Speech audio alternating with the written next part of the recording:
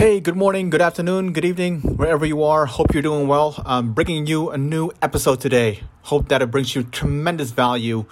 Got any thoughts or takeaways during or after the episode? Drop me a line on Twitter or Instagram at GoMaluku on both platforms. And as always, please enjoy the episode. This is the Go Maluku podcast. What's good, everyone? Ghazali Ohel here, Tabea. Respectful greetings. It's day 2 of the Permanent Forum on Indigenous Issues, the 20th session, entirely virtual. And because of that, Indigenous peoples are used to go to the Permanent Forum in New York. Obviously, last year, because of the start of the global crisis or the pandemic, the session was postponed, and this year the Permanent Forum is hosting it virtually. Yes, it's already kicked off its whole agenda on Monday by opening remarks. Obviously, one of the most, not most, but one of the remarkable contributors to the opening session was obviously the Secretary of the Interior of the United States of America, Her Excellency Deb Haaland. And for the first time, actually, at least in my experience, the current Secretary General of the United Nations made his presented a message to the opening session of the Permanent Forum. Obviously, and then they segued into a discussion on item 3. And today we had a conversation on, first, we kicked off with the introduction of the study on climate change and what was it again, to be exact, study on the theme climate change and Indigenous peoples, presented by our dear sister Hindu Umaru Ibrahim, new member of the Permanent Forum on Indigenous Issues, and continue with the discussion on the theme of this session, being peace, justice, and strong institutions, the role of Indigenous peoples in implementing the Sustainable Development Goal number 16. That was what we went through yesterday and today. Or let me kick it back a little bit. It is this is the green room, meaning that Indigenous peoples and allies can just drop in, share thoughts. You can do it in the comments, but you all can also get into the live stream itself, just about the agenda of the day, your thoughts, advice, maybe any takeaways from today's session, pretty much anything that you want to do. I'm doing this because for many Indigenous peoples, we're looking forward to the Permanent Forum. Every year, we look forward to the Permanent Forum as a place where we can gather as Indigenous peoples, and not only to speak truth to power, influence policy and decision-making processes, but also connect with one another. This year, it is hardly possible for one to meet one another. You have a whole wide range of side events. So please, I recommend you to also look at the list of side events. If there is anything that you would like to track or follow or watch, and you can do it from your own bed or your own living room, wherever you are, morning, day, or night. So that's what you can do. But also, like the biggest thing why Indigenous peoples go to the UN is obviously to be able to present that 2 to 3 minute statement. And Indigenous peoples, time is gold to us when we attend these meetings. And it is also super important that we, when we get to that point, and when we get on the speakers list, that we are able to voice our concerns and also able to provide any recommendations towards the United Nations, and in this case, the Permanent Forum on Indigenous Issues, to help them with making changes on the ground through international policies and recommendations. What you see right now, and what there's many Indigenous people signed up. Because of it's virtual, there's not many Indigenous people that can actually participate, get on the speakers list. I've received in last week a lot of emails by Indigenous peoples, being concerned that they were not able to, or they were not chosen to present a statement. Obviously, there are you have to deal as a perm forum. I can understand that you have to deal with the interpreters and the time you allocated through across time zones, and I get that. But there's a lot of concerns and a lot of disappointment amongst Indigenous peoples. Hence, why this whole idea was started on Clubhouse, a new app that has emerged, a audio only conversation social media platform. And that's we've been using that as to connect with one another. And then last Sunday, Brandon Makaava, would you also, if you watched the stream of the Perm Forum, he presented on behalf of the nation of Hawaii, and he come up as well as Monica De Oro from Chamorro from Guam. We need a UN green room. We need a place where we as Indigenous peoples can, outside of the UN, just come together and discuss topic and talk about things. That's a long-winded way of saying what this actually is. This should not be a monologue. I've been talking already for way too long. But it is open. You can. It is an open process. This green room, meaning that there's a link in the description. If you want to say something, if you say that, if you agree with me, you can do it in the comments, obviously, or you disagree with me, you can do it in the comments. However, to have a conversation that we usually have at the Perm Forum, I invite you to come up to the live stream. There's a link in the description, and you can just click on a link, and you go into the green room of the green room, and then I'll bring you onto the screen, and we'll just can talk about whatever you want, share whatever you want to share. If you, like I said, if you agree with me, you can say that, or if you think I should stand in the corner and uppercut myself, you can say that as well. Or if you have any good ideas, or if you have anything that you would like to Indigenous peoples to think about, given the agenda of the day, or the agenda that is to come within the Perm Forum on Indigenous issues. So that is what this whole green room idea is meant to do. It's just a platform for you to talk if you would like to talk.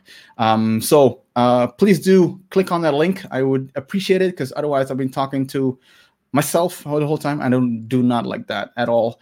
And I like to ask questions, and I like to hear your opinion as well on several issues. So, and we'll keep on doing this for the next couple of days. So this is day one, and we'll do it until, I believe, the Tuesday or the Wednesday next week. After every meeting, depending obviously when the meeting ends. Because today they went a little bit into overtime. So when the meeting ends, and then a couple of minutes after that, we'll go live. So that is what this whole the role of how should I do it? How we're trying to provide this platform. All right, that is enough about the about why I'm doing the green room. And now let's get into a little bit into the events of the day today.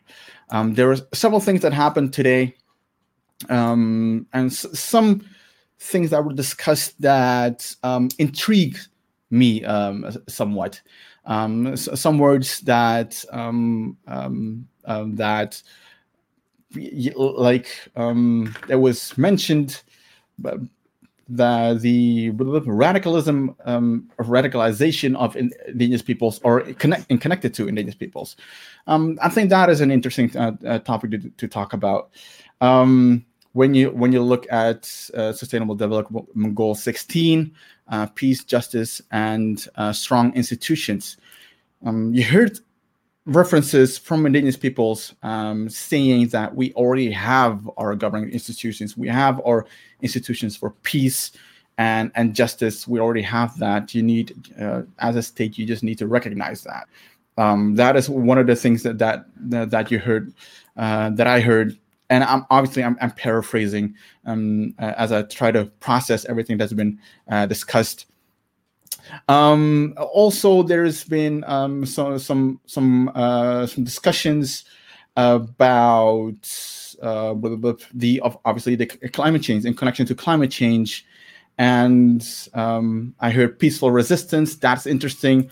Uluru's statement from the heart. It's a call for the self-determination to the government of Australia. However, you also see that a counter move of the government of Australia of setting up structures that could undermine any people's right to self-determination. And there's many more things that has been discussed. And so I just want you to process what's been discussed today. Parallel to that, however, as I see some people joining the conversation, parallel to that is the UN's Human Rights Committee to announced to monitor Sami people's right to an expedited procedure. The headline is on April 1st, 2021, the United Nations Human Rights Committee issued its findings and recommendations to Finland on the realization of the International Covenant on Civil and Political Rights. The committee will monitor the implementation of the recommendations on the rights of the Sami indigenous people in an expedited procedure.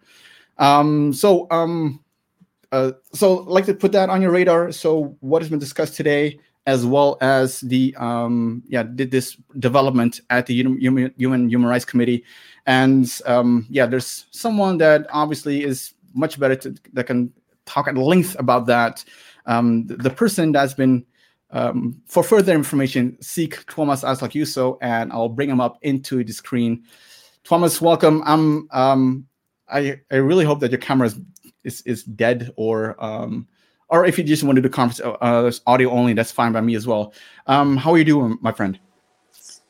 I'm doing good, and my internet connection today is a bit bad. I have had problems using the camera, so sorry for that. Maybe tomorrow is a better day. I'm fine. It's been a work day now behind from 10 hours now, and finally starting to a little bit more relaxed. Good, man. You're president of the Sami Parliament in Finland. Obviously, if people don't know, they know now. What would you like to touch upon? Would you like to touch upon the message that I just now read about the Human Rights Committee, or any reflections on Perform in general, or today's agenda item? Where does your mind go?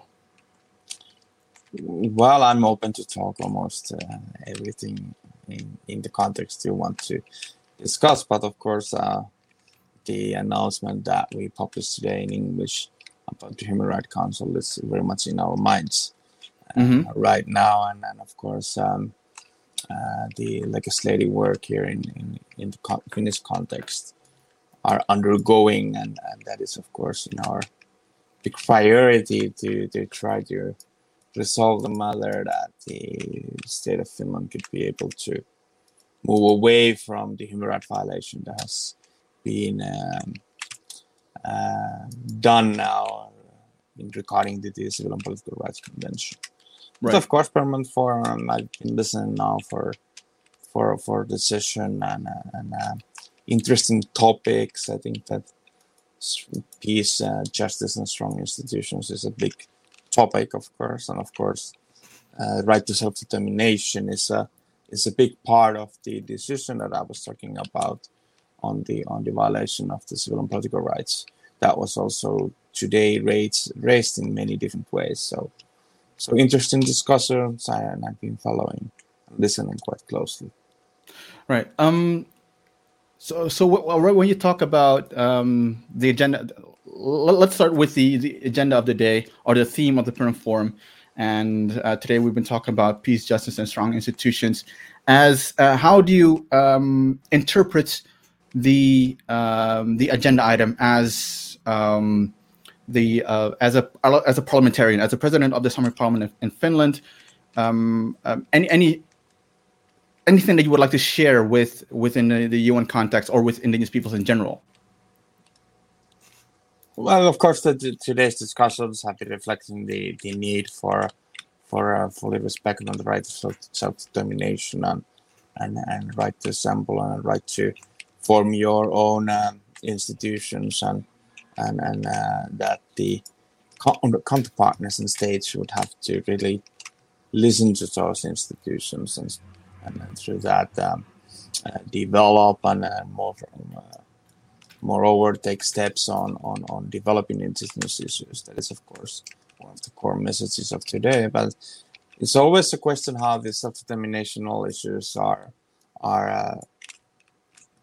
done in specificities, and that is always tied to the situation, the nation.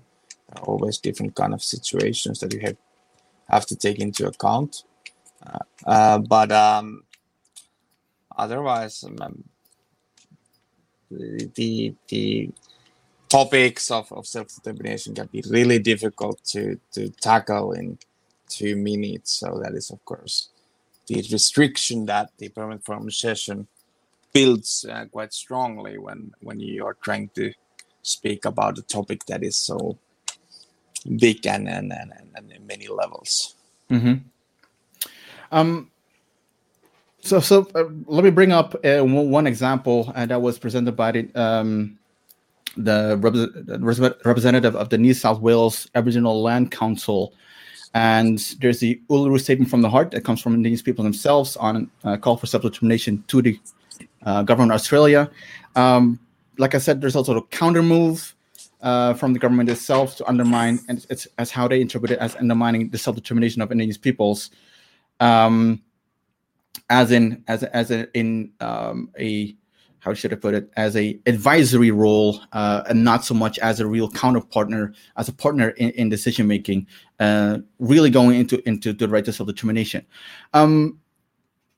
Unfortunately, that is not an incident. You see that more and more around in the Indigenous world, where Indigenous peoples have their own government institutions, their own structures, and then you see a government counter move by creating a commission, a committee, or council, or whatever, as a way of doing it on their terms. Is that it's a two-part question? One, is that a trend? Do you also see the trend? And second, is there do you see something similar in Sami land, in Sapmi, maybe on Finnish side, or if not, what are you doing to prevent that from happening? Well, it's you have in so many levels in the questions. It might take some time to try to answer that. Sure. But the right to self-determination, of course, is core on the matter. But I don't think that there is any easy way to build the representative institutions or get the recognition to the institutions that are already in place. The work, at least here on the Finnish side of Sapmi, and with the to reach to the levels where we are right now, and still there are steps to be taken in the future. And the Sami Parliament in Finland, or the first version of it, Sami delegation was established.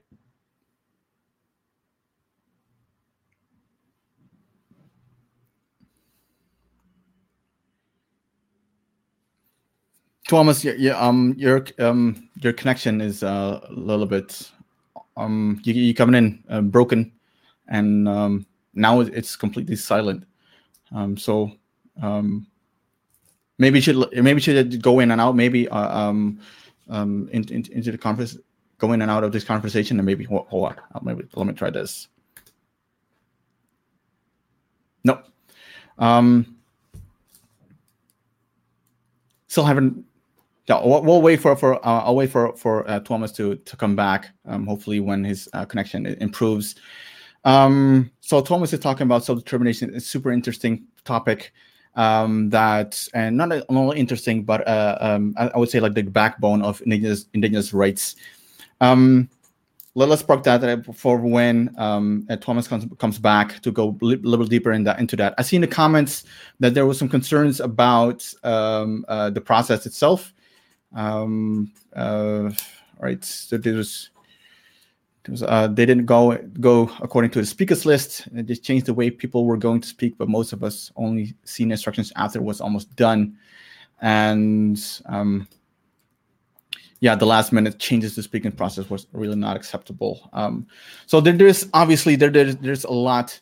How should I say it? How should I put it? Like for us to learn, at least for the UN side, to learn about conducting these international virtual meetings, to say the least. Obviously, as I wanted, but it's obviously a concern if these people all around the world are waiting for their turn to speak, and there's obviously a speakers list, and they focus on the speakers list, and then for some reason they had to shuffle it, or they had to change it.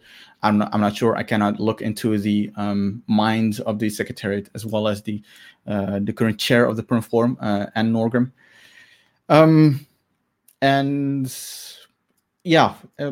So by all means, folks, if you're in the comments, please come. You're okay. I invite you to come up and have this discussion as well, to talk more about the organizational matters, and other things that have been discussed today. All right, Thomas, you're back. Hopefully your connection is better. Hopefully it will now be more stable. Right. So you were talking about the self-determination. That's where you left off before you your audio went off. Yeah, I mean the steps to take to build and strengthen and getting recognition for the institutions that are having functions of self-governance or representation is always a road to build. But I think that the Australian example that was raised today is one good example where states' role are big, and in every part the states' roles need the recognition part at least, and to be to a certain extent successful. Of course, there can be many different successful stories without that, but of course that builds some possibilities. I would say, at least here in the Finnish side, it has been, and in the Sami context, it has been seen as beneficial. But the state side, where the state has been not supporting fully the institutions that there has been, and now in statements read, it was clearly raised that the willingness and the need for representative institutions are there, but they need a support from the state side, and certain clauses there. So I think that is a good example to hear also, and that highlights also the responsibility of the states. Something that also came up, let me rephrase the question. Any other interesting elements that you heard today that you would like to ponder about a little bit about, to process or talk about? Well, there were many different statements. There were a lot of interesting issues. I was more listening to, of course. To me, the statement from the Inuits was something that I paid a close attention, of course, and I think it was a good start for the actual topics of the session and so forth. Anything that you're that you're hoping to hear, because this agenda item will come back throughout the 2 weeks. at some point, I believe. Is there anything that you're looking forward to hearing from maybe as an Indigenous person, or also in your capacity as president of the Summer Parliament in Finland? Well, of course, there's strong institutions and institutions that have representative natures in different ways are interested to be heard, and in what kind of situations Indigenous peoples are in different world. For us as a representative institution, it's of course interesting to identify others that are in the world, and also trying to build connections and cooperation is something that is in our interest with this topic. And so I'm hoping that the in-depth discussions in self-determination, representation, self-governance, what are the basic core elements for strong institutions, is brought maybe even more further up and discussed. There were some, I think, really good comments made by Mr. Barume. Of course, to a certain extent, Indigenous peoples have been talking the same kind of points for a long time, but it is good always to highlight those topics and points of views. And I think they were beneficial for the discussions upcoming in the week. And I hope truly that even more further or in-depth discussions on self-determinations are brought up during the weeks. Yeah, interesting. Obviously, Albert Barume, former expert member of the expert mechanism on the rights of Indigenous peoples, currently working for the UN Security Council as a coordinator of the panel of experts on Mali. And paraphrasing, obviously, his main message was, or not a message, but more like as a question, like how can we convince the Security Council and member states to see Indigenous peoples as partners and at the same time as prime victims of radicalism and extremism. Interesting element that he brought up into this whole dialogue. Indigenous people would talk about self-determination, they talk about their own institutions.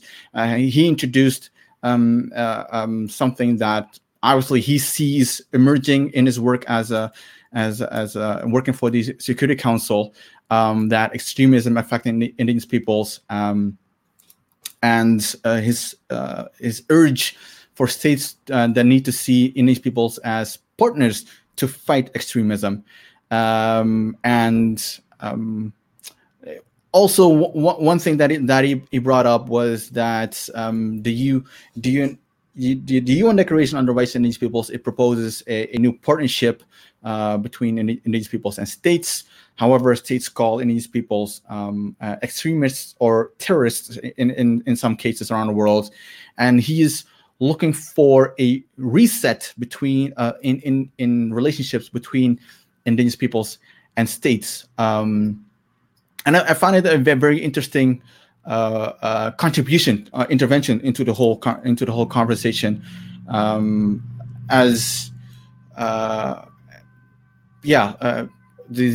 element of radicalism and extremism that is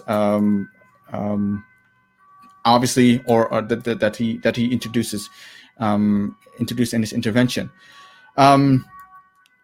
Question, this is what I see in the messenger groups, and it's also like, what is extremism? What is radicalism? So love for people to weigh in on that as well.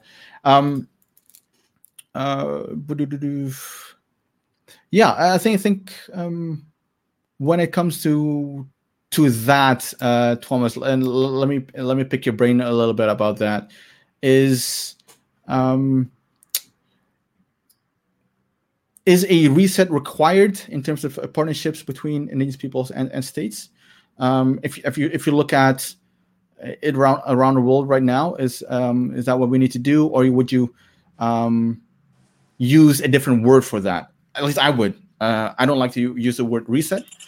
But again, I think reset is a buzzword right now that's going around the world. You heard the chair of the Perm Forum say building back better. This is what you said yesterday in her remarks. And today, then reset, it could also be connected to the Great Reset. Thomas, anything that you in your observations as international representative? Well, I understand the point of a reset, because building connections and building cooperation would need mutual respect and certain kind of equality in a floor of discussions, and I'm not sure whether states currently are approaching the indigenous people's representation, self-government, in an aspect that would allow certain developments to happen, but I do though see that radicalism and different kind of aspects of it are a big issue on or obstacle in successfully implementing and fulfilling the right of self-determination of indigenous peoples. Especially, for example, here on the Finnish side, we do live in areas where Finnish settlers have located themselves already in the beginnings of 1600s, and the radicalism also is seen in ways that the local other peoples in our areas have started to use more aggressive language to our needs or towards our proposals, and in that context, it is difficult to move away and move forward on fulfilling and implementing the right to self-determination if the atmosphere is that. So in certain context, I do understand what the reset might mean, and I did understand it, that there needs to be a re-establishment of connection, respect, and so forth, because through that and through dialogue, we can find common solutions on all issues, and that I think is needed. If the connection is already in a dominant way or not respectful, it is difficult to move forward and build common solutions. So I think that when we are talking about also peace and justice, I think that is an important part of the issue.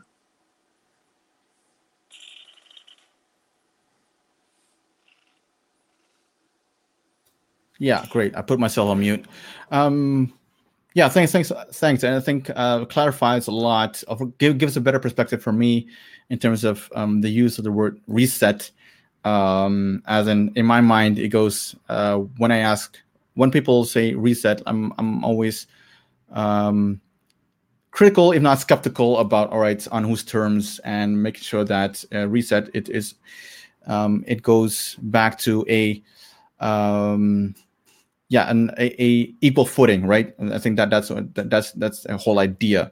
So when a institution like the UN utters the word reset, alarm bells go off, at least in my head.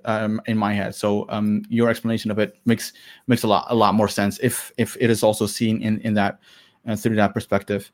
I think also what's interesting was the when you talk about the relationship between, because I think that's the core of it, right? The relationship between the state as well as indigenous peoples through their own representative institutions.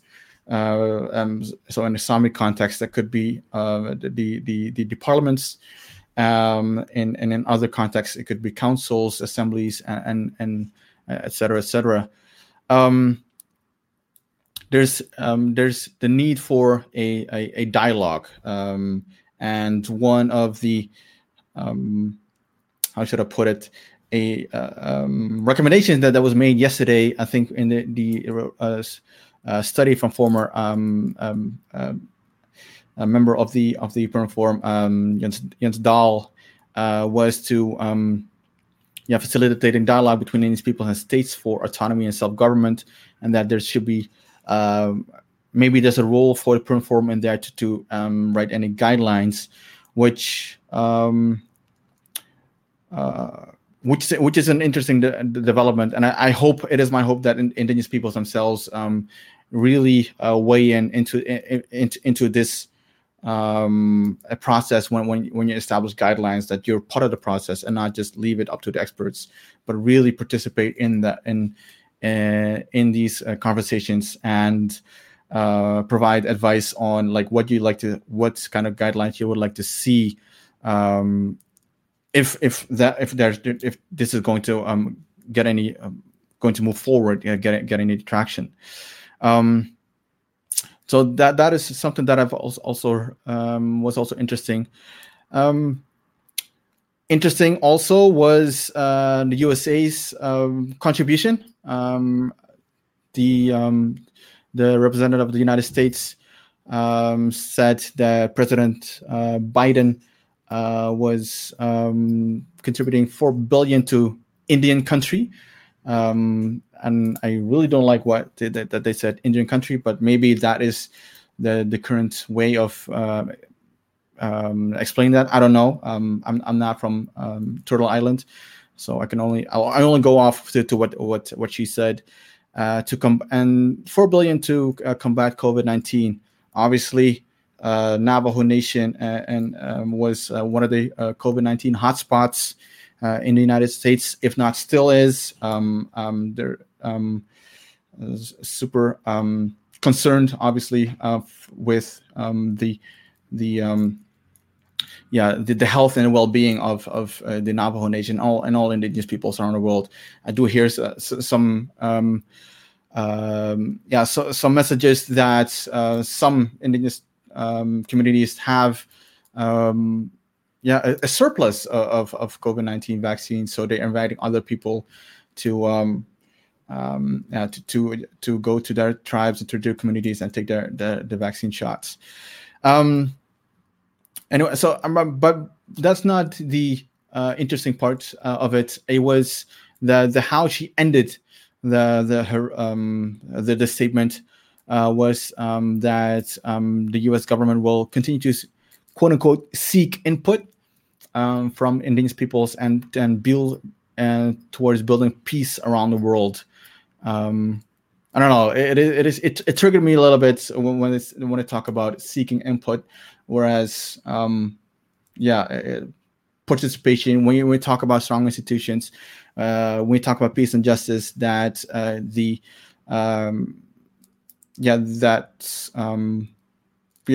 collaboration on equal level it goes beyond input. It goes to partnership and having being at the table and being part of solutions and designing policies. That is was that Thomas, was that do I read too much into it, seek input, or did you read it in a different way, or did that also hit your radar?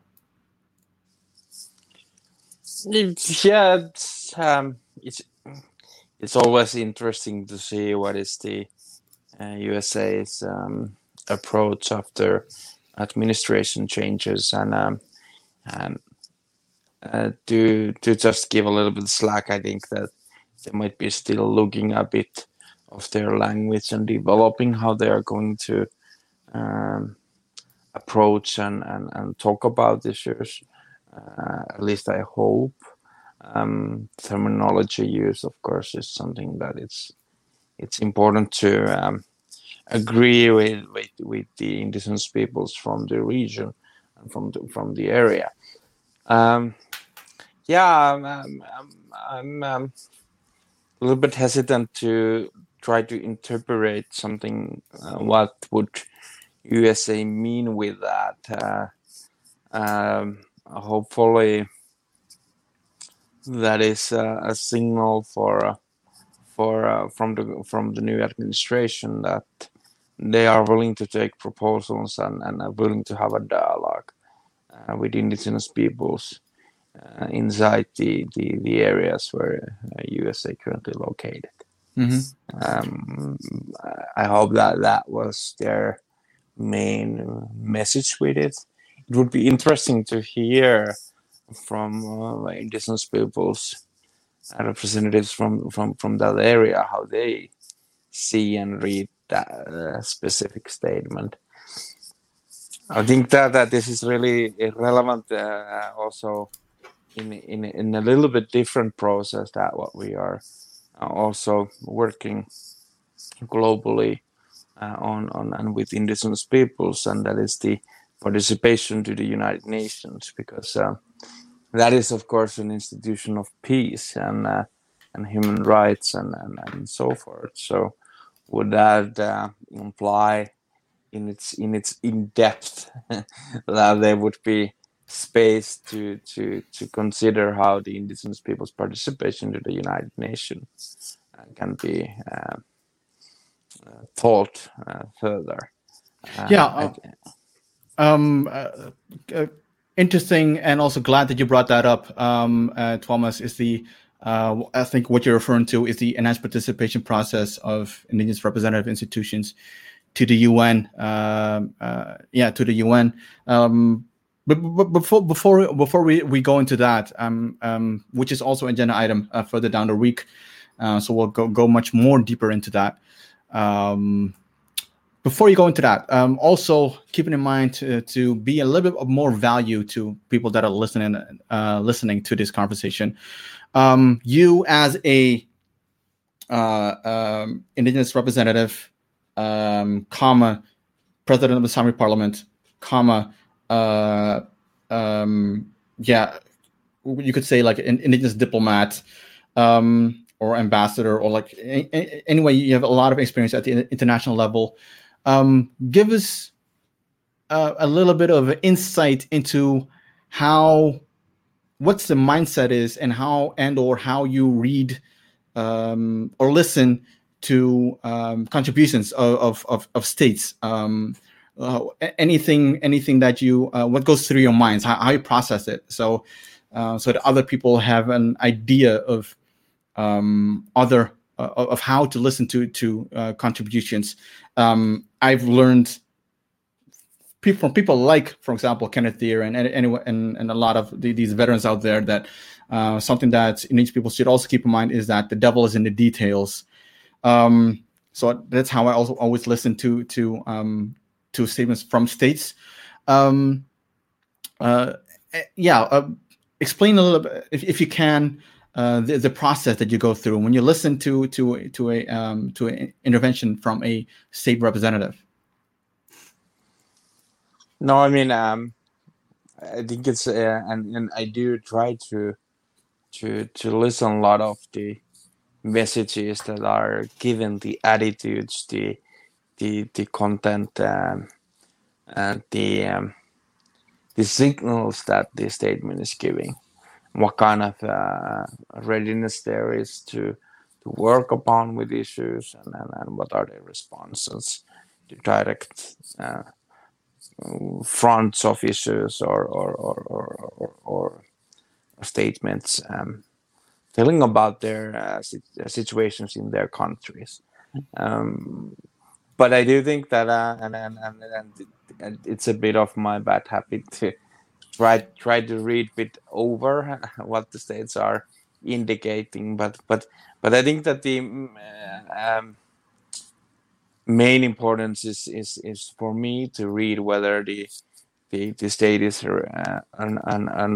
hostile, neutral, or positive towards the topic and issue what they are talking, and are they indicating some side stories from the main topic that they are talking about to be engaging with, or to be engaged, so that you would be able to push the agendas that we have as a movement, especially in the UN context. So that is something that I'm listening and trying to find out. Some countries aren't maybe that much talking about issues. They are talking about the importance of issues, but from few countries, it's a bit difficult to read what they are willing to do in a real world. For example, the statement from Spain was a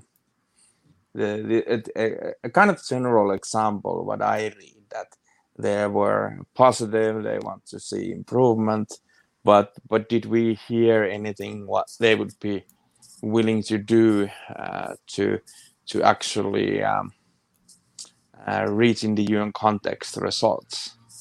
So it was a positive, neutral statement, I would say, as it didn't push any kind of aggressive agenda on behalf of indigenous peoples or together with them. So, but generally, it was not a negative statement. So, this is how always the way for me trying to kind of a little bit read the room and work in the UN system. The UN has many member states, nearly 200, and getting results need support. So it's always understanding and reading where they are in a bigger picture in different issues, so you can get an idea whether this country is helpful in our attempts to develop issues, or whether they are just neutral, or whether they are a difficulty for us. Right. Also, interesting observation. Like you talked about, is the message, right? The wording that you choose. So, for example, during the Permanent Forum, you hear a statement that's being given, and take into account, for example, the Canadian intervention.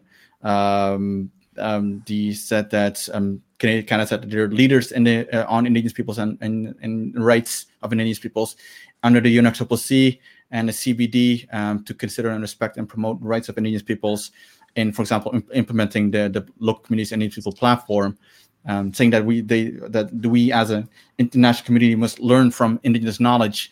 You see, there's a consistency a little bit between these from a state side, from at least from not consistency, but like in terms of messaging, that there's somewhat the similar under the UNPFII as well as the Permanent Forum. However, in my experience, there's also inconsistency towards with a lot of different countries in terms of messaging when it comes to Permanent Forum, expert mechanism, and the UNPFII, for example, that you always have to remind them of this has been discussed in Geneva or in New York or in Bonn. Is that something that you also take into account that when you listen to statements, and how do you go about that? How do you communicate with the state that is, in your view, a little bit inconsistent in messaging between, like say Geneva, New York, or Bonn? Well, usually if you react after what the statement is said, you are a bit late already. You should try to kind of prevent issues happening. But of course, and understandably is many times difficult for indigenous peoples, as they usually might not have the opportunities to actually talk with states and so forth. So it might be difficult, but there are these inconsistencies. It is about securing that the capital is having the agenda of pushing indigenous issues, and then that the capital has done its job to inform the missions, the different branch of foreign affairs, or responsible ministers, that they are talking in line and have a common goal in all different arenas. I think Canada is a good example where in the enhanced participation process, I think they are talking quite consistent with the views.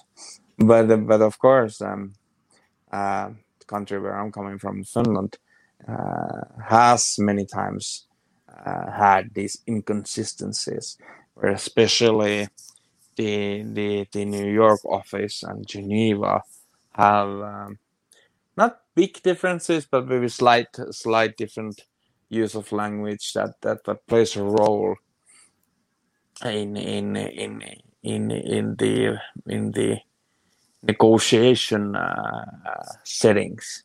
Mm-hmm. So you have to just front the issues and try to reach an understanding about the issues that you are dealing with. I mean, I don't know whether there is an easy solution to that. It differs from country to country. What is the national circumstances? What are the connections and so forth? So it is not that easy, of course. Right. Thomas, you already alluded to it, and in the interventions today, we heard from Brandon Maka'awa from the nation of Hawaii talk about sovereignty, and he segued into also one of his requests or recommendations was to assist permanent observer status. Similar to that is the enhanced participation process that you talked about. Yeah, well, let me kick off with that. In your view, enhanced participation vis-a-vis permanent observer status, similar or different? Similar. Okay. I think that the difference there is that we're trying to, in the enhanced participation process, to establish specific, how do I say it, specific observer status. Mm-hmm. There are different observer status in the UN, so we're trying to build one common for indigenous peoples. But there is an opportunity currently to apply an observer status for international organizations, and that, of course, is something that we as a Sami parliaments are also considering. What kind of opportunities we have, but the end goal is the same: to be able to participate to the General Assembly's work, to a committee that is big for human rights and so forth. So the end goal is same. The way to reach it is a bit different. Right. So that people all know, and then let's spiel a little bit about this, Thomas, because I know you love to talk about this. So let me set you up a little bit so that you can talk at length about it.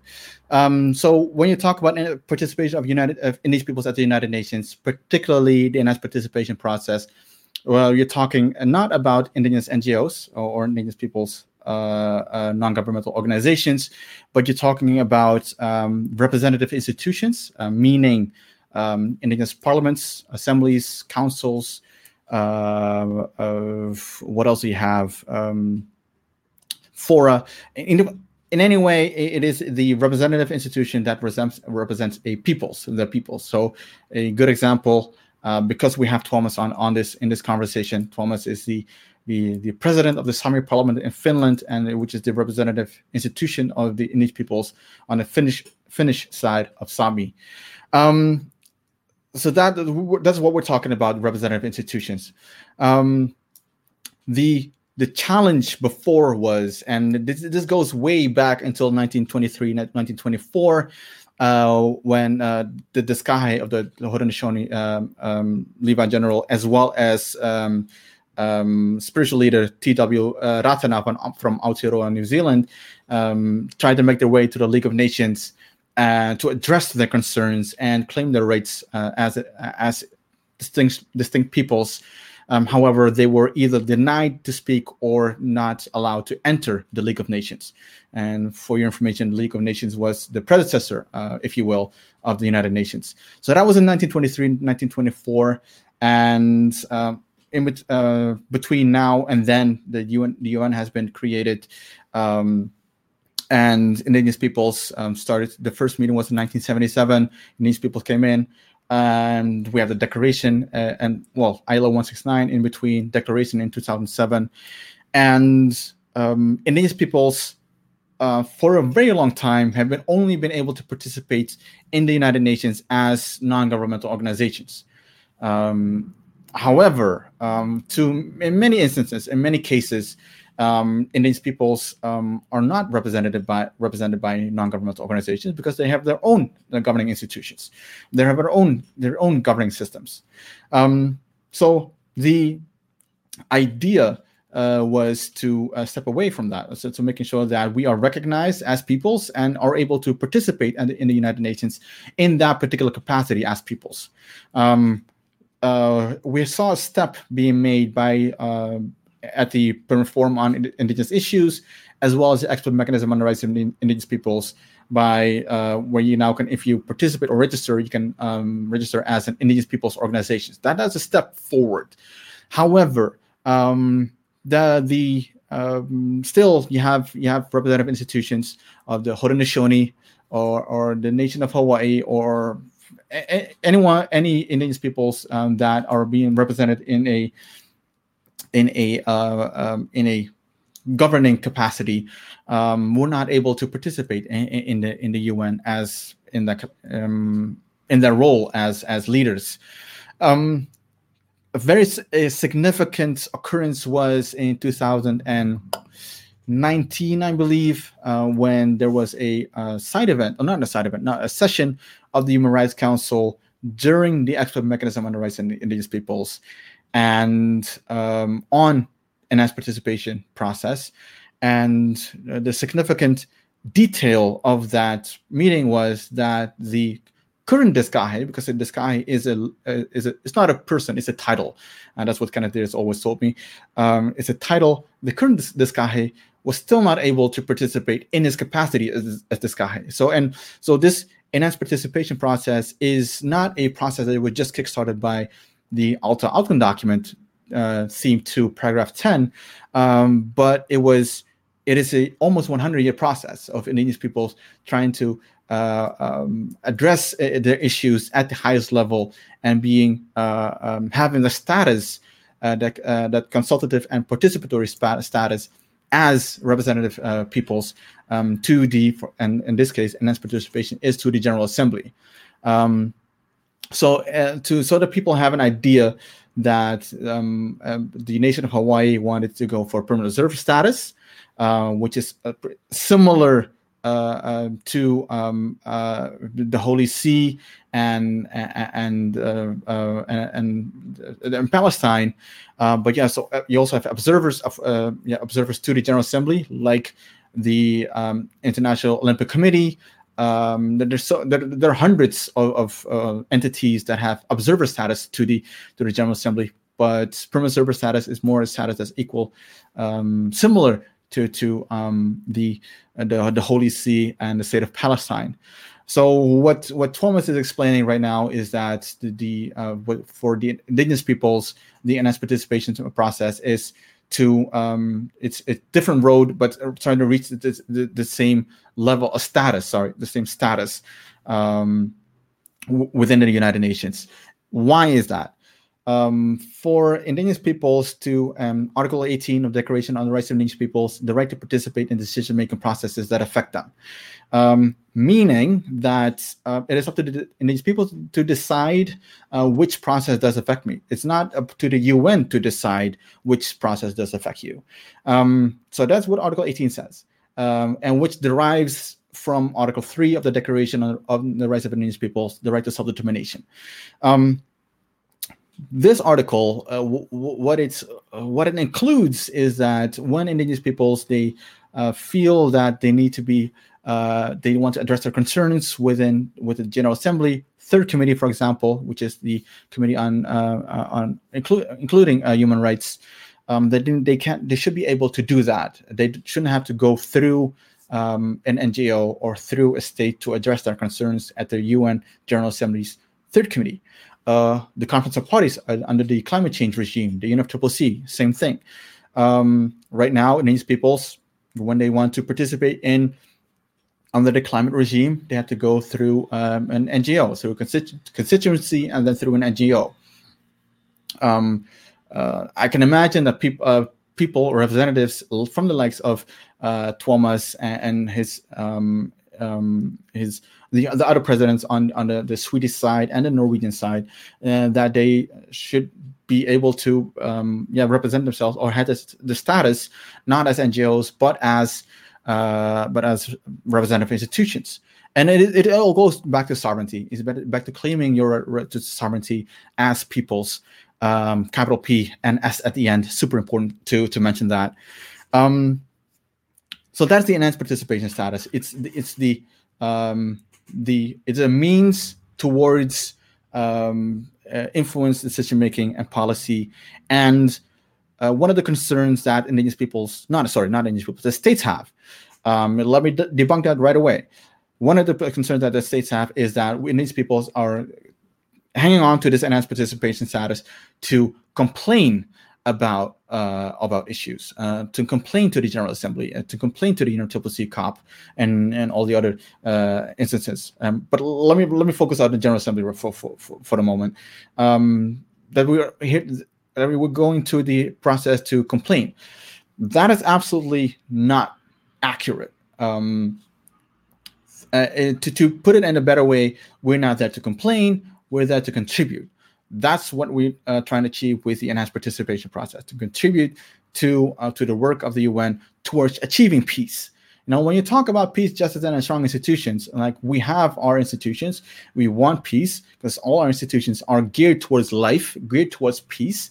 So we're in the business of peace building. We're in the business of peace. We're not in the business of war and conflict. So our aim as indigenous peoples is to achieve peace through our rights, through the same status that we have at the General Assembly. Sorry about that. I think this is the exact moment to ask Tuomas, is that a good setup for you to explain where we are in the process, what people can expect from the process, and maybe be a little bit more informed for the agenda item follow up to the World Conference on Indigenous Peoples outcome document, which this whole thing falls under, which will be discussed by the end of the week. Unfortunately, only in 1 hour. Tuomas,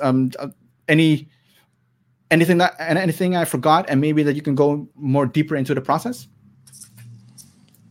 I think that was a quite good reflection of what we're talking about. The United Nations was established for a fora of the peoples of the world, and I think that the only peoples that have been left out currently are the indigenous peoples.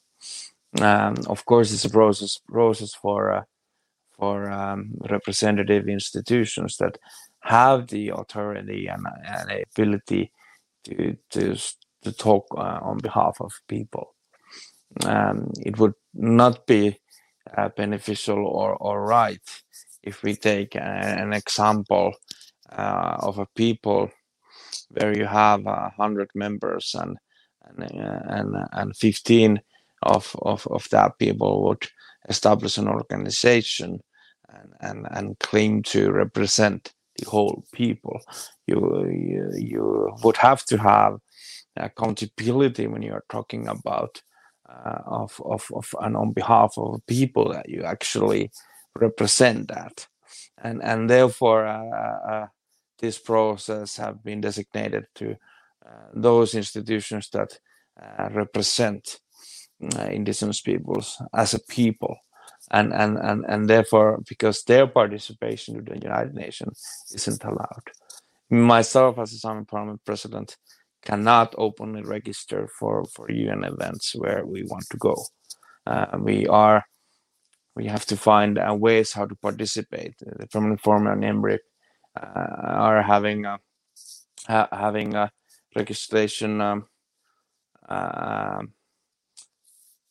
status where you can register as an IPO and as an indigenous representative or parliamentarian institution, but do all others you cannot, and we cannot register as a Sami parliament. So in other processes we are kind of forced to be involved in the national delegation of a member state, in our case Finland. So that is the situation currently, and therefore for those that are and are capable of speaking on behalf of our people should be allowed to have access in the fora of the peoples of the world. So that is in another words explained the same issue what Ghazali was talking about.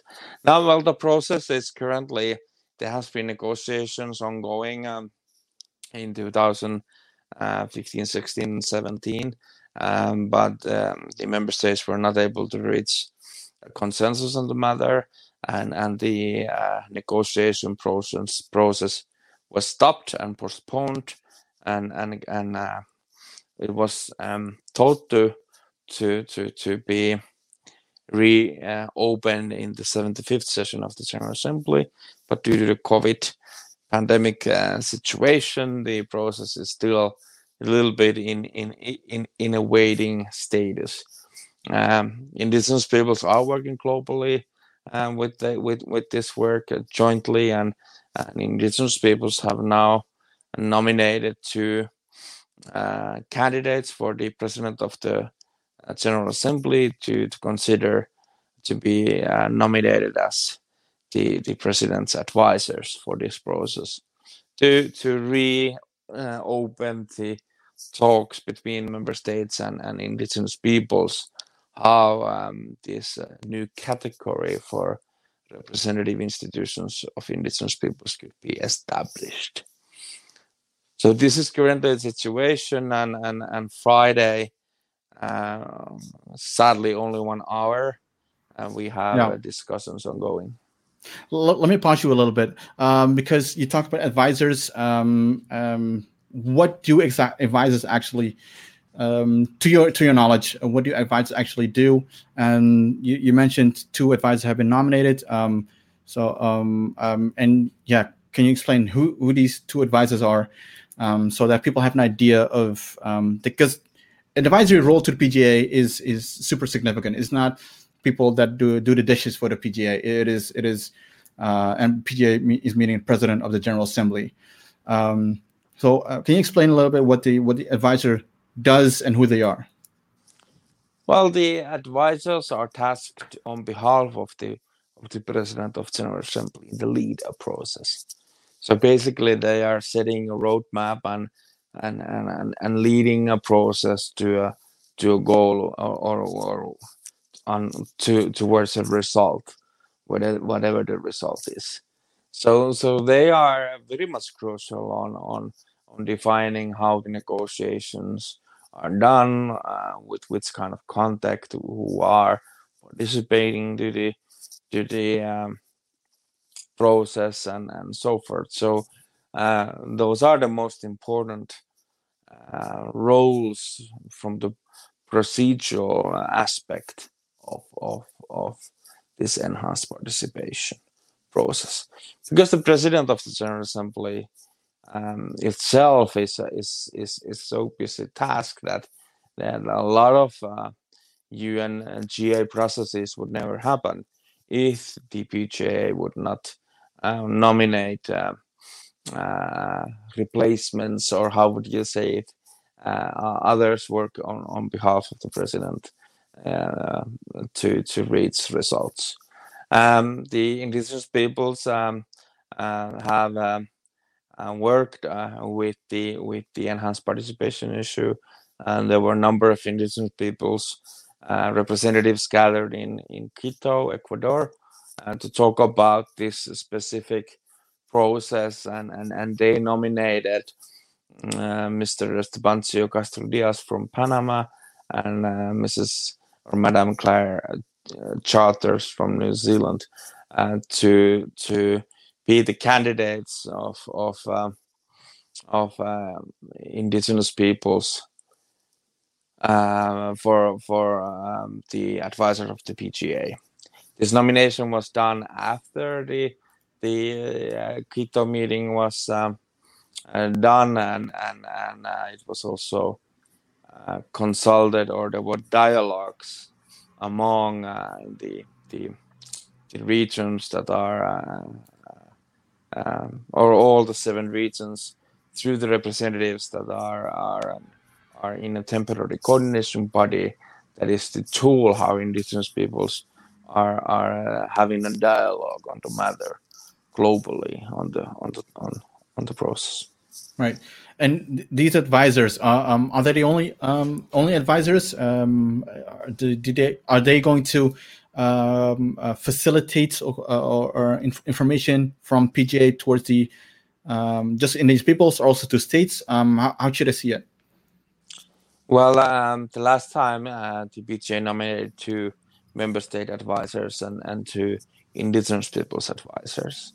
So there is equality, and that was also raised today's session in the Permanent Forum, that you need equal settings to reach results and be respectful in that sense. So that is the idea here to reopen the process, that the states would nominate 2 and the indigenous peoples would nominate 2.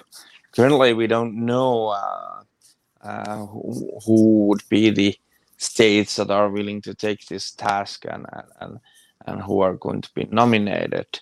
Last process had the advisors from the member states at Finland and was it Ghana or Congo? Don't remember right now. Sorry for that. A country from African region. And then indigenous advisors was Claire Charters, like I mentioned, from New Zealand, and then James Anaya from the USA side. And now we are hopeful that the PGA could nominate 2 indigenous advisors and 2 advisors from the state sides. Is this how big of a action item, or maybe even a priority, is this for the Sami? Well, I would say one of the biggest priorities. Of course, if our participation is not welcomed in the United Nations, it would be a sad part, as we of course feel that we are equal towards other peoples, and we would like to contribute in this process of peace building, human rights, and the implementation of human rights.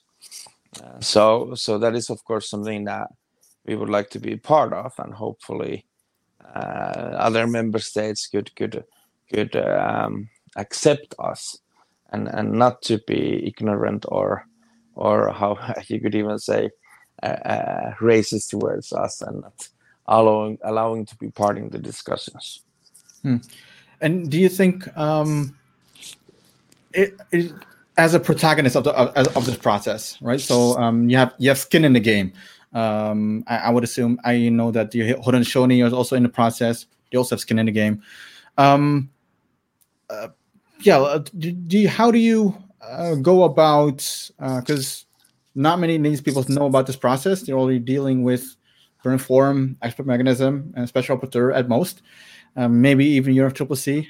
But this seems like a very super important process for Indigenous peoples that, and I'm assuming, obviously, for Indigenous people that seek sovereignty, self-determination, independence. Is this a important process in your mind that they should follow? And if so, how can they participate in this process? Well, this process, of course, is important for those that see this as important for them. It's of course, every people has to define themselves whether this is something that they would like to pursue. Of course, UN work can be felt million miles away from the problems and issues that you have on the ground where do you live. So that is, of course, also understandable. And if you don't want to be involved, that is, of course, respected and has to be respected. But for those that want to engage, of course, it is to be active and seek the and participate to the discussions on the matter and see that this is and show that this is often important to them. Of course, Indigenous peoples are having their own processes also on the matter, and participating to them, of course, is often important. The COVID situation, unfortunately, has changed the opportunities for us. We haven't been able to meet up and work together for a year and a little bit, almost for a year now, or over a year now. So our idea was that during last year's permanent forum that was not held, the Indigenous peoples would gather globally and establish more of a or establish a coordination body that would have a more of a openness or support and recognition from the Indigenous peoples as the temporary coordination body that has been established for this process by the Indigenous peoples representatives that were present in Quito meeting that I was mentioning before is of course a bit narrow, established by, of course it has a quite wide scale of support, of course, but Indigenous peoples would have more opportunities to talk about this coordination in permanent forum, physical meeting where people are more and more gathering as then you would have more of a openness and information shared. So it's unfortunate that we cannot meet currently in a global setting where Indigenous peoples are largely gathered as there this information and all thing could explain even more further. But I think that permanent forum and Friday's session will give one step forward on giving the information and show an example for Indigenous peoples. As to my understanding, the temporary coordination body will be speaking in the session, and that is a good opportunity for the coordination body to tell openly that we are functioning. We have representatives from 7 different or all of the 7 regions and so forth, and people then hopefully can reach out to these members of the coordination party, especially from their region, to get involved and get information and give also and get also a bit of a picture where we are and what the process has been. Right, and so the session on enhanced participation is on. Oh, sorry. The follow-up to the World Conference outcome document is on Friday. Looking at the speakers list, it's only 6 speakers. I assume you're speaking as well, Thomas. Any indication, if you can, obviously, of what the content will be of your remarks on that agenda item? Well, yes, I will be most likely speaking, and if I remember correctly, would be first on the speaker list. Wow. But about the contact, I think that is something that we're still also a little bit still discussing and in a process on confirming the statement as it is considered to be an Arctic caucus statement. So that is something that, as it has not been decided formally, I would then, of course, not be in a position to tell that. But I think that maybe the main messages, of course, are the ensuring that the process continues and restarts again, then that indigenous peoples are taken as equal partners to the discussions to find a result that would be agreeable for all. But it's a 2 minutes statement, so this new way where Parliament Forum is going is building questions what is meaningful participation. I mean, it's of course a question. What can you say in 2 minutes actually that would give in-depth vision on a matter? So I do understand that, of course, everybody has to speak and you have to show certain kind of equality towards participants, but there is a point where participation and can be questioned whether it's meaningful if you are not even able to explain the basic elements to the matter that you are going to speak. Right. Yeah. So you mentioned already. So you have only 2 minutes, only 6 speakers. However, people that you do want to have an in-depth discussion about it. All right, 2 questions. One is you talked about start this process again, meaning is it on pause? Is it did we it's because of COVID-19? Is it on pause? And when are we going to when is it going to restart again? Yeah, as I was telling, the first round of negotiation was not successful. Mm-hmm. The member states were not able to find a consensus on the matter, so they decided to postpone the process to be renegotiated again during the 75th session. But as I said, the pandemic came, and especially the temporary coordination body has been trying to ensure that indigenous peoples from all over the world that want to engage this process would have the possibilities to participate. And therefore, this process has not been reopened and started, or the negotiations have not been restarted, as indigenous peoples would be in huge disadvantage to actually participate to discussions that would happen in New York when we cannot travel there. So when the pandemic is hopefully vanishing in the world in a half year or something, hopefully, then we are hopeful that this process could be restarted again. But when the process is going to be restarted, there isn't precise date for that.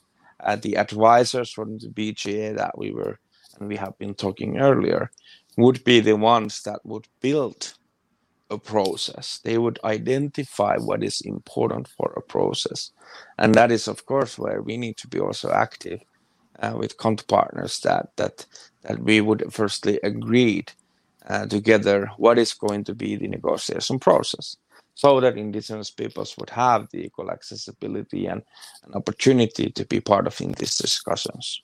And when we would reach that understanding, hopefully then the process can start. But this is an ongoing situation. I mean, there isn't decided that would be the approach. I'm hopeful, and I hope that our work could result to that kind of steps. but there isn't no certainty. We are in an ongoing living world where we are hopeful and hopefully are able to get this kind of results happen. So yeah. All right, let's further down the line, right? Let's say, and this is a question that came in as well. Let's say the representative institutions, including the Summer Parliament of Finland, Norway, Sweden, achieved permanent, not permanent service, enhanced status. All these indigenous peoples have representatives have to have these consultative and participatory status that was that they wanted to have per the Alta outcome document and the Quito document. What happens to, and this is the question, is what happens to the indigenous peoples organizations that now are still participating within the UN? And I think if I interpret the question right, is let me give this a little bit of context for you. As you are a Manchester United fan, let's say, does this create a super league for indigenous representative institutions? Right, did this whole cocoon of indigenous councils, parliaments, and assemblies and everything else, and you have the rest in their old Premier League, league on and all the. Is that? Should we be afraid of that? Is that happening? How do you see the post enhanced participation process? I mean, no, that is not the case, and I'm actually thankful that you asked about this, because I seem to see that there are indigenous peoples and a lot of friends that I have met and worked together in the UN framework. I see that people are saying that this process is not for them, or it's challenging and building obstacles to their continued participation in the UN framework. This is not the case. The organizations, the NGOs would still have the same opportunities that they currently are having. The question is that allowing the indigenous representative institutions to have the opportunity to be part of a UN framework. And of course, I would say that it is natural that kind of institutions that are representing the peoples concerned, their natural place is in the same level where other peoples are. But this is not contradicting the NGO places or not allowing NGOs to speak about indigenous peoples. Of course, it would allow that to continue as it has been continued. Also, whether these processes are going or not. So it is not establishing a super league or any kind of that, and hopefully Manchester would not go for this kind of stupid ideas of building super leagues, elite groups. That is not the approach, but it is actually showing the equality and kindness for those that aren't currently able to participate in any form of way. Yeah, thank you for clarifying that. Any while we talking about, and sorry to use that Super League analogy, but that's something that came up in my head as I read the question. Any other misconceptions about the enhanced participation process that you would like to address? Anything, misunderstandings maybe that should be clarified while I have you in the conversation? Well, maybe I would front the question to listeners or for you also, that like why this process is seen so difficult, Is it because the core of United Nations is so protected that anybody from outside member state concept is not allowed to be part of the UN highest levels, not even in a process that they would only be speaking, not decision making, or why would indigenous peoples from different regions be skeptical of this process, because it is a certain kind of a process of fulfilling the rights of indigenous peoples. Why would we be afraid of that? Why would we be skeptical of, okay, that is not possible, the member states will never allow us to do this? Why? Because, the same that kind of attitudes was already in the 70s and 80s, when they were fighting on the declaration to be established. But declaration has been established. And why peoples that have maybe difficult situations in international context would feel that member states will never ever recognize them as peoples. I do understand that circumstances in those areas are really difficult, and it might be even difficult to speak openly about these issues. And I do recognize that, and I don't support that kind of treatments and threats against indigenous peoples in any way.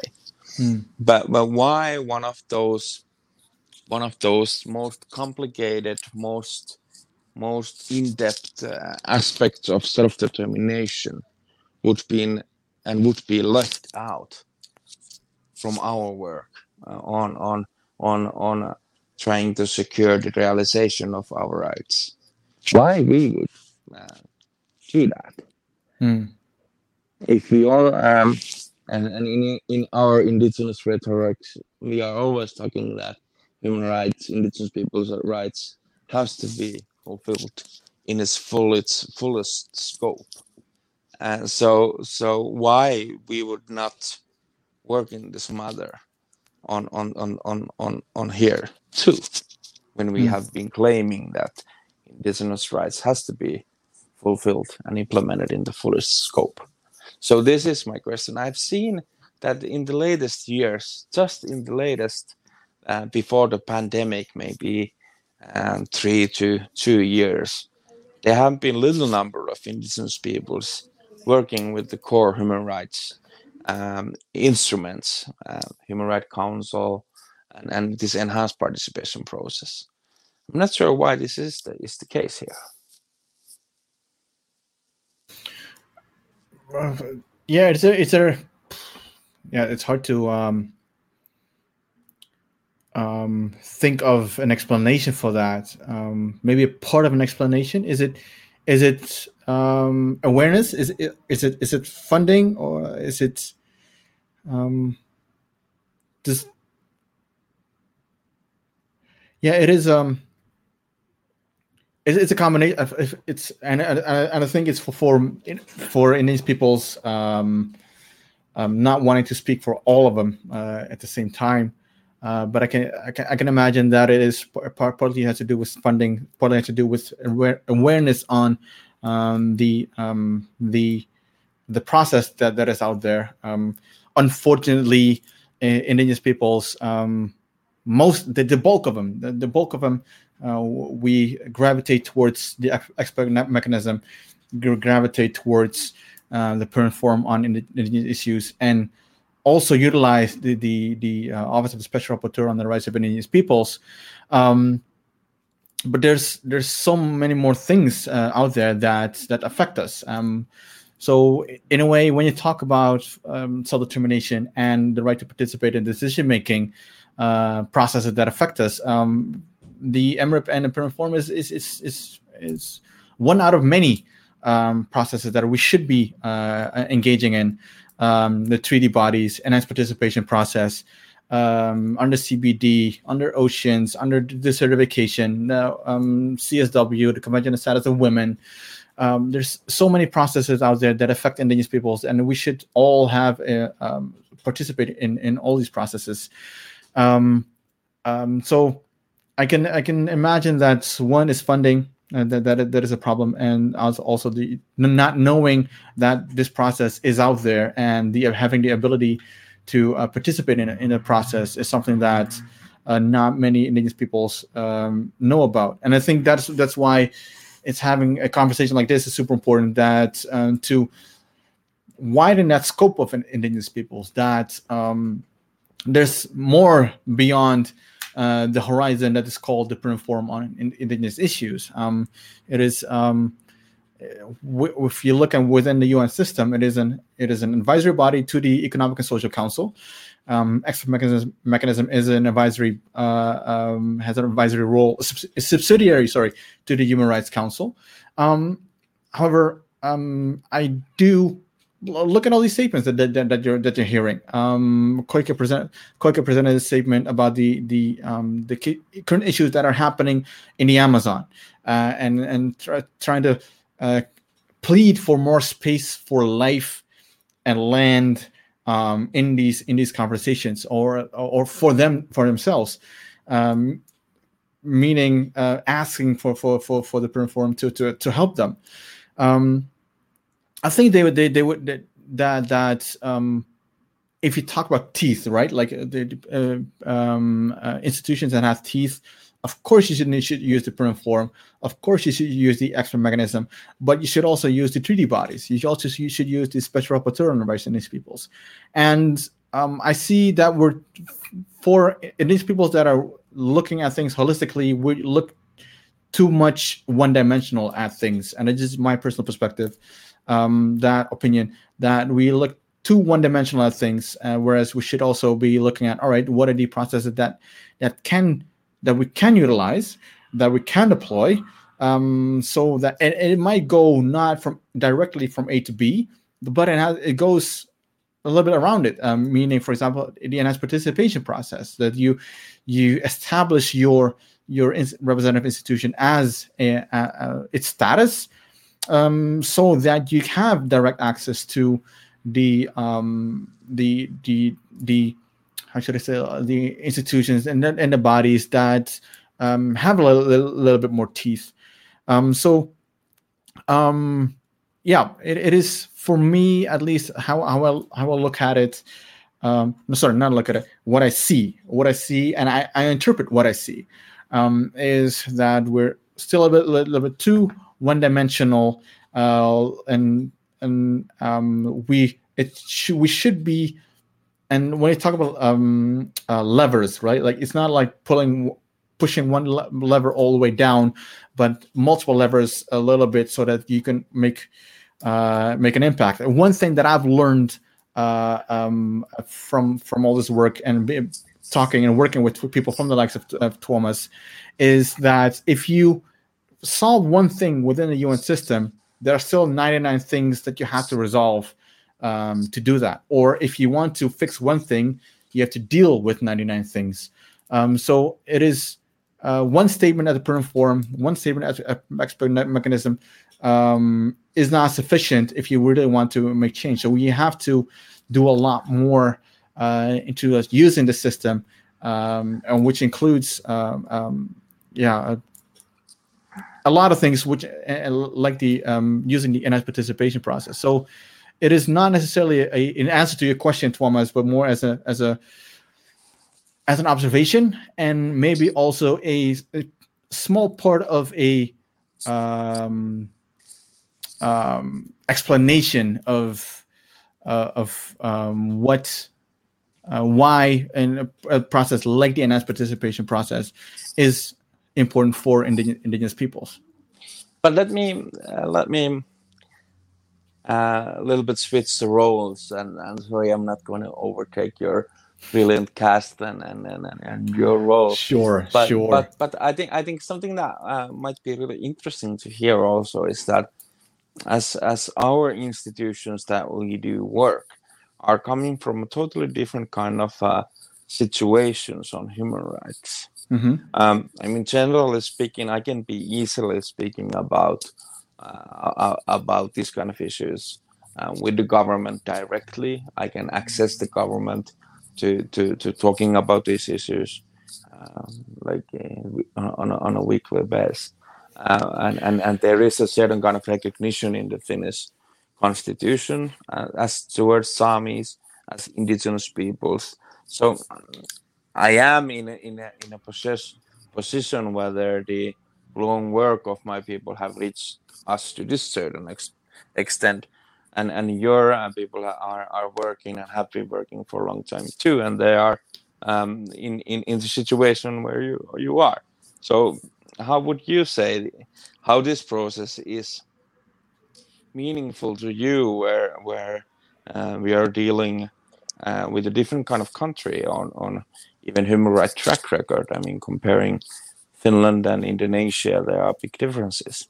Oh, 100%. It's a huge difference, and I think your context, obviously, your direct access and to the Finnish government is at least for and I don't speak for all indigenous peoples in Indonesia or that have to deal with Indonesia, so say it correctly. But for in our context, it's not as it's not the same. It's not the same, and so the enhanced participation process is. I would say that we are in the protagonist of it as well, as it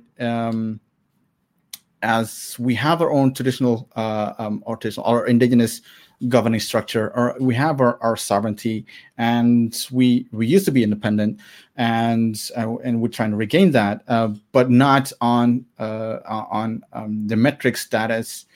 Sorry, I should say correctly, on the metrics that we are used to. So based on our system and based on our traditional governing system.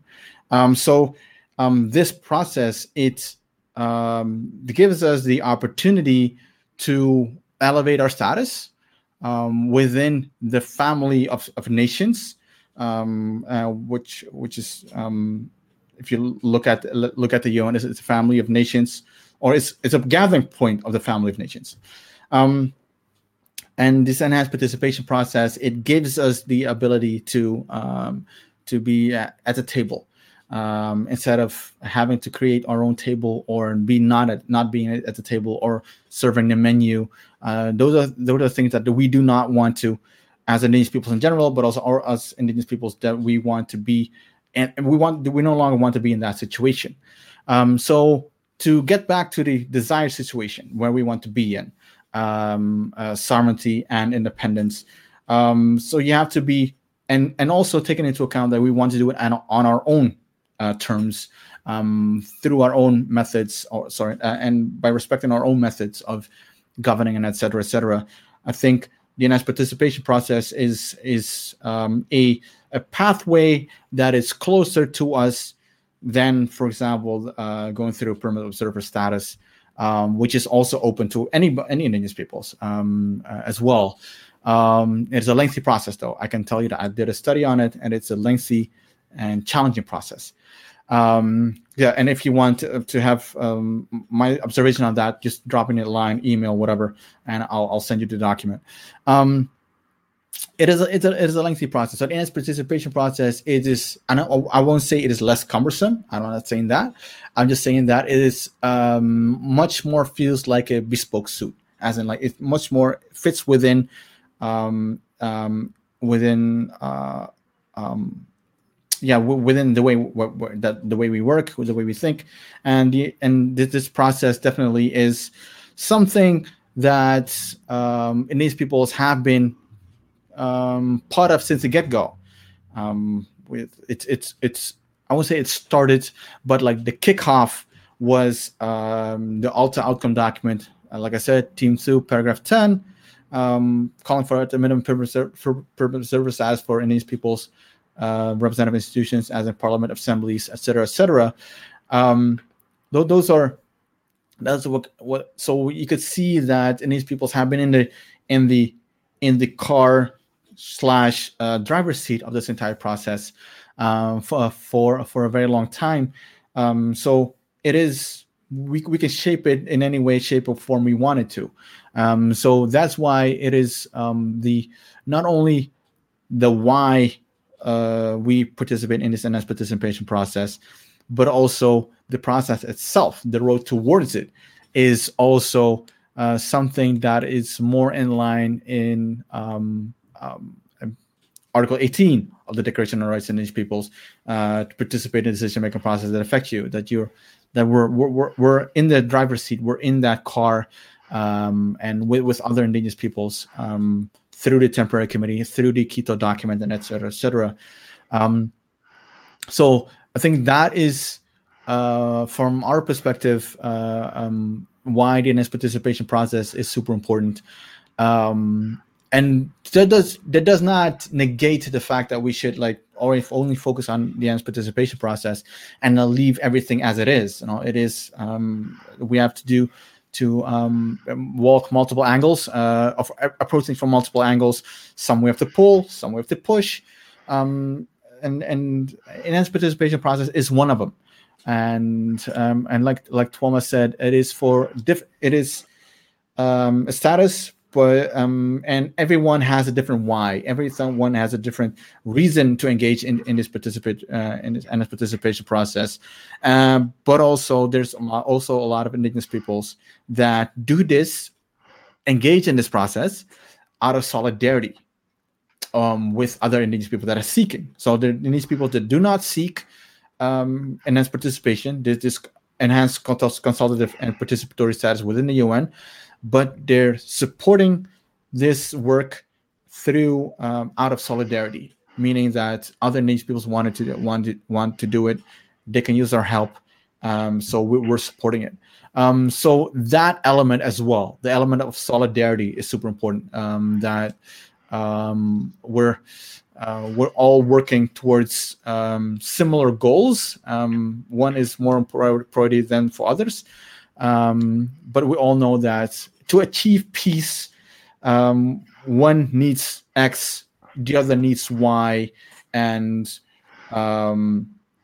as Indigenous peoples, out of solidarity, because we are in a movement, that it can very well also include that we help each other in X and we also help each other in Y. So those are the reasons. One of the many reasons why we're engaging in this NS participation process.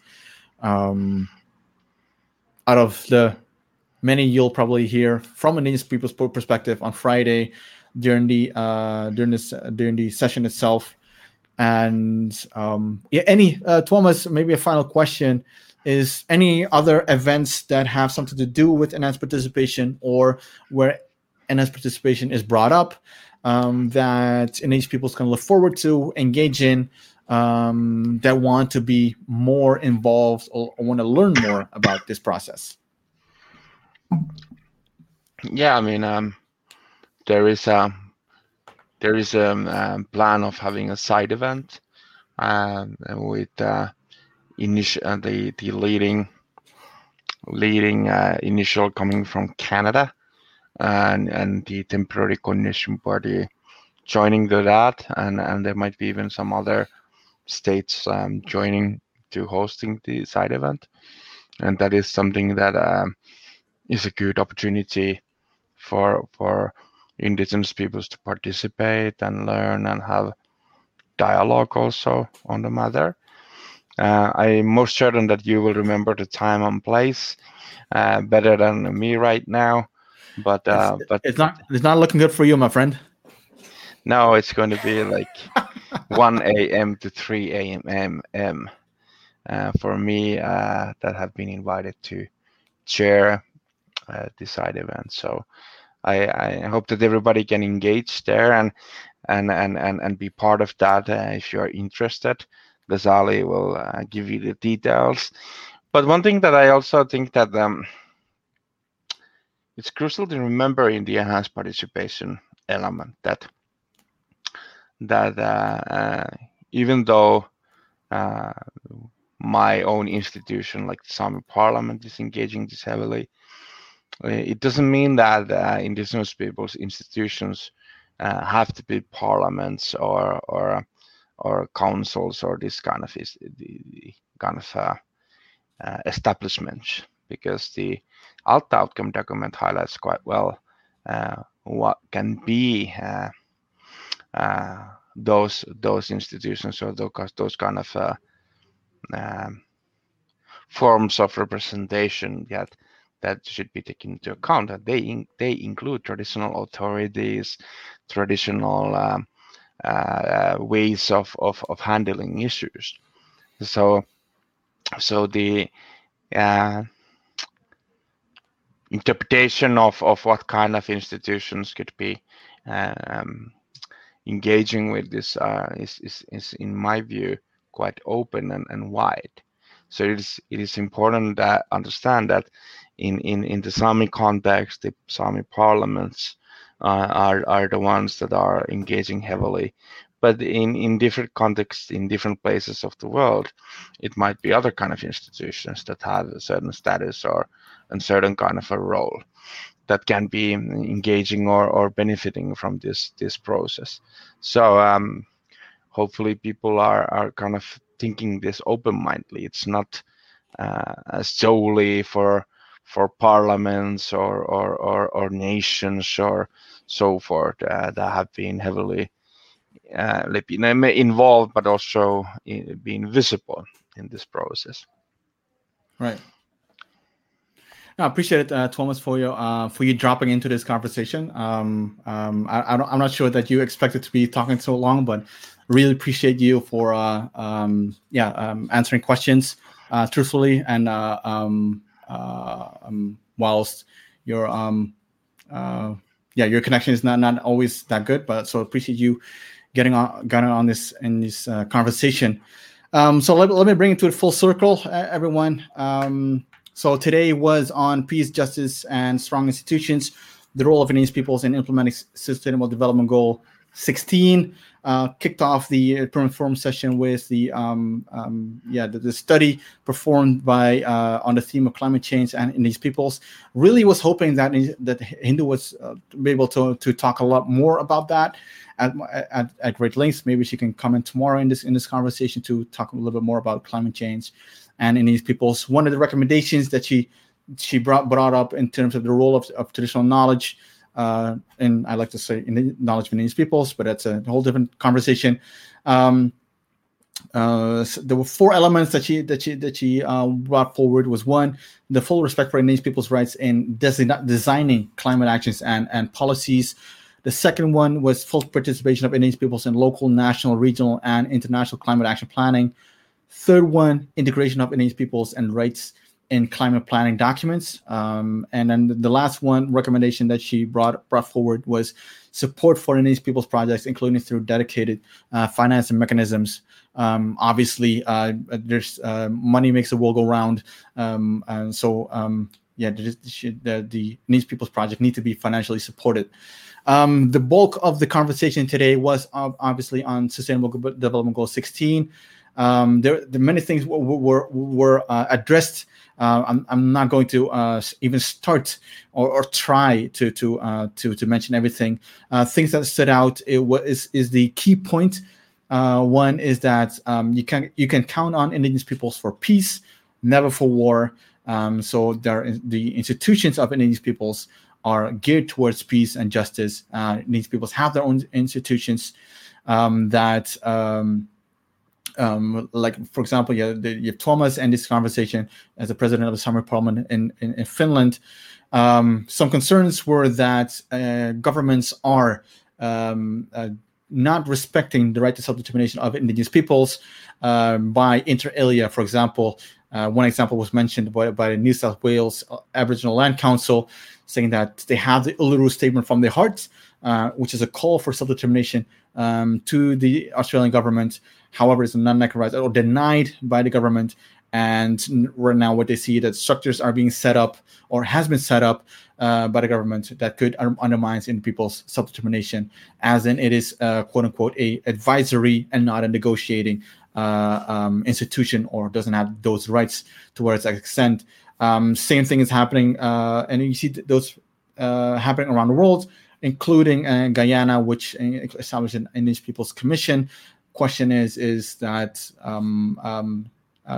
well, not question is, but people are skeptical when a indigenous institution is established by the state, or is being countered by the states.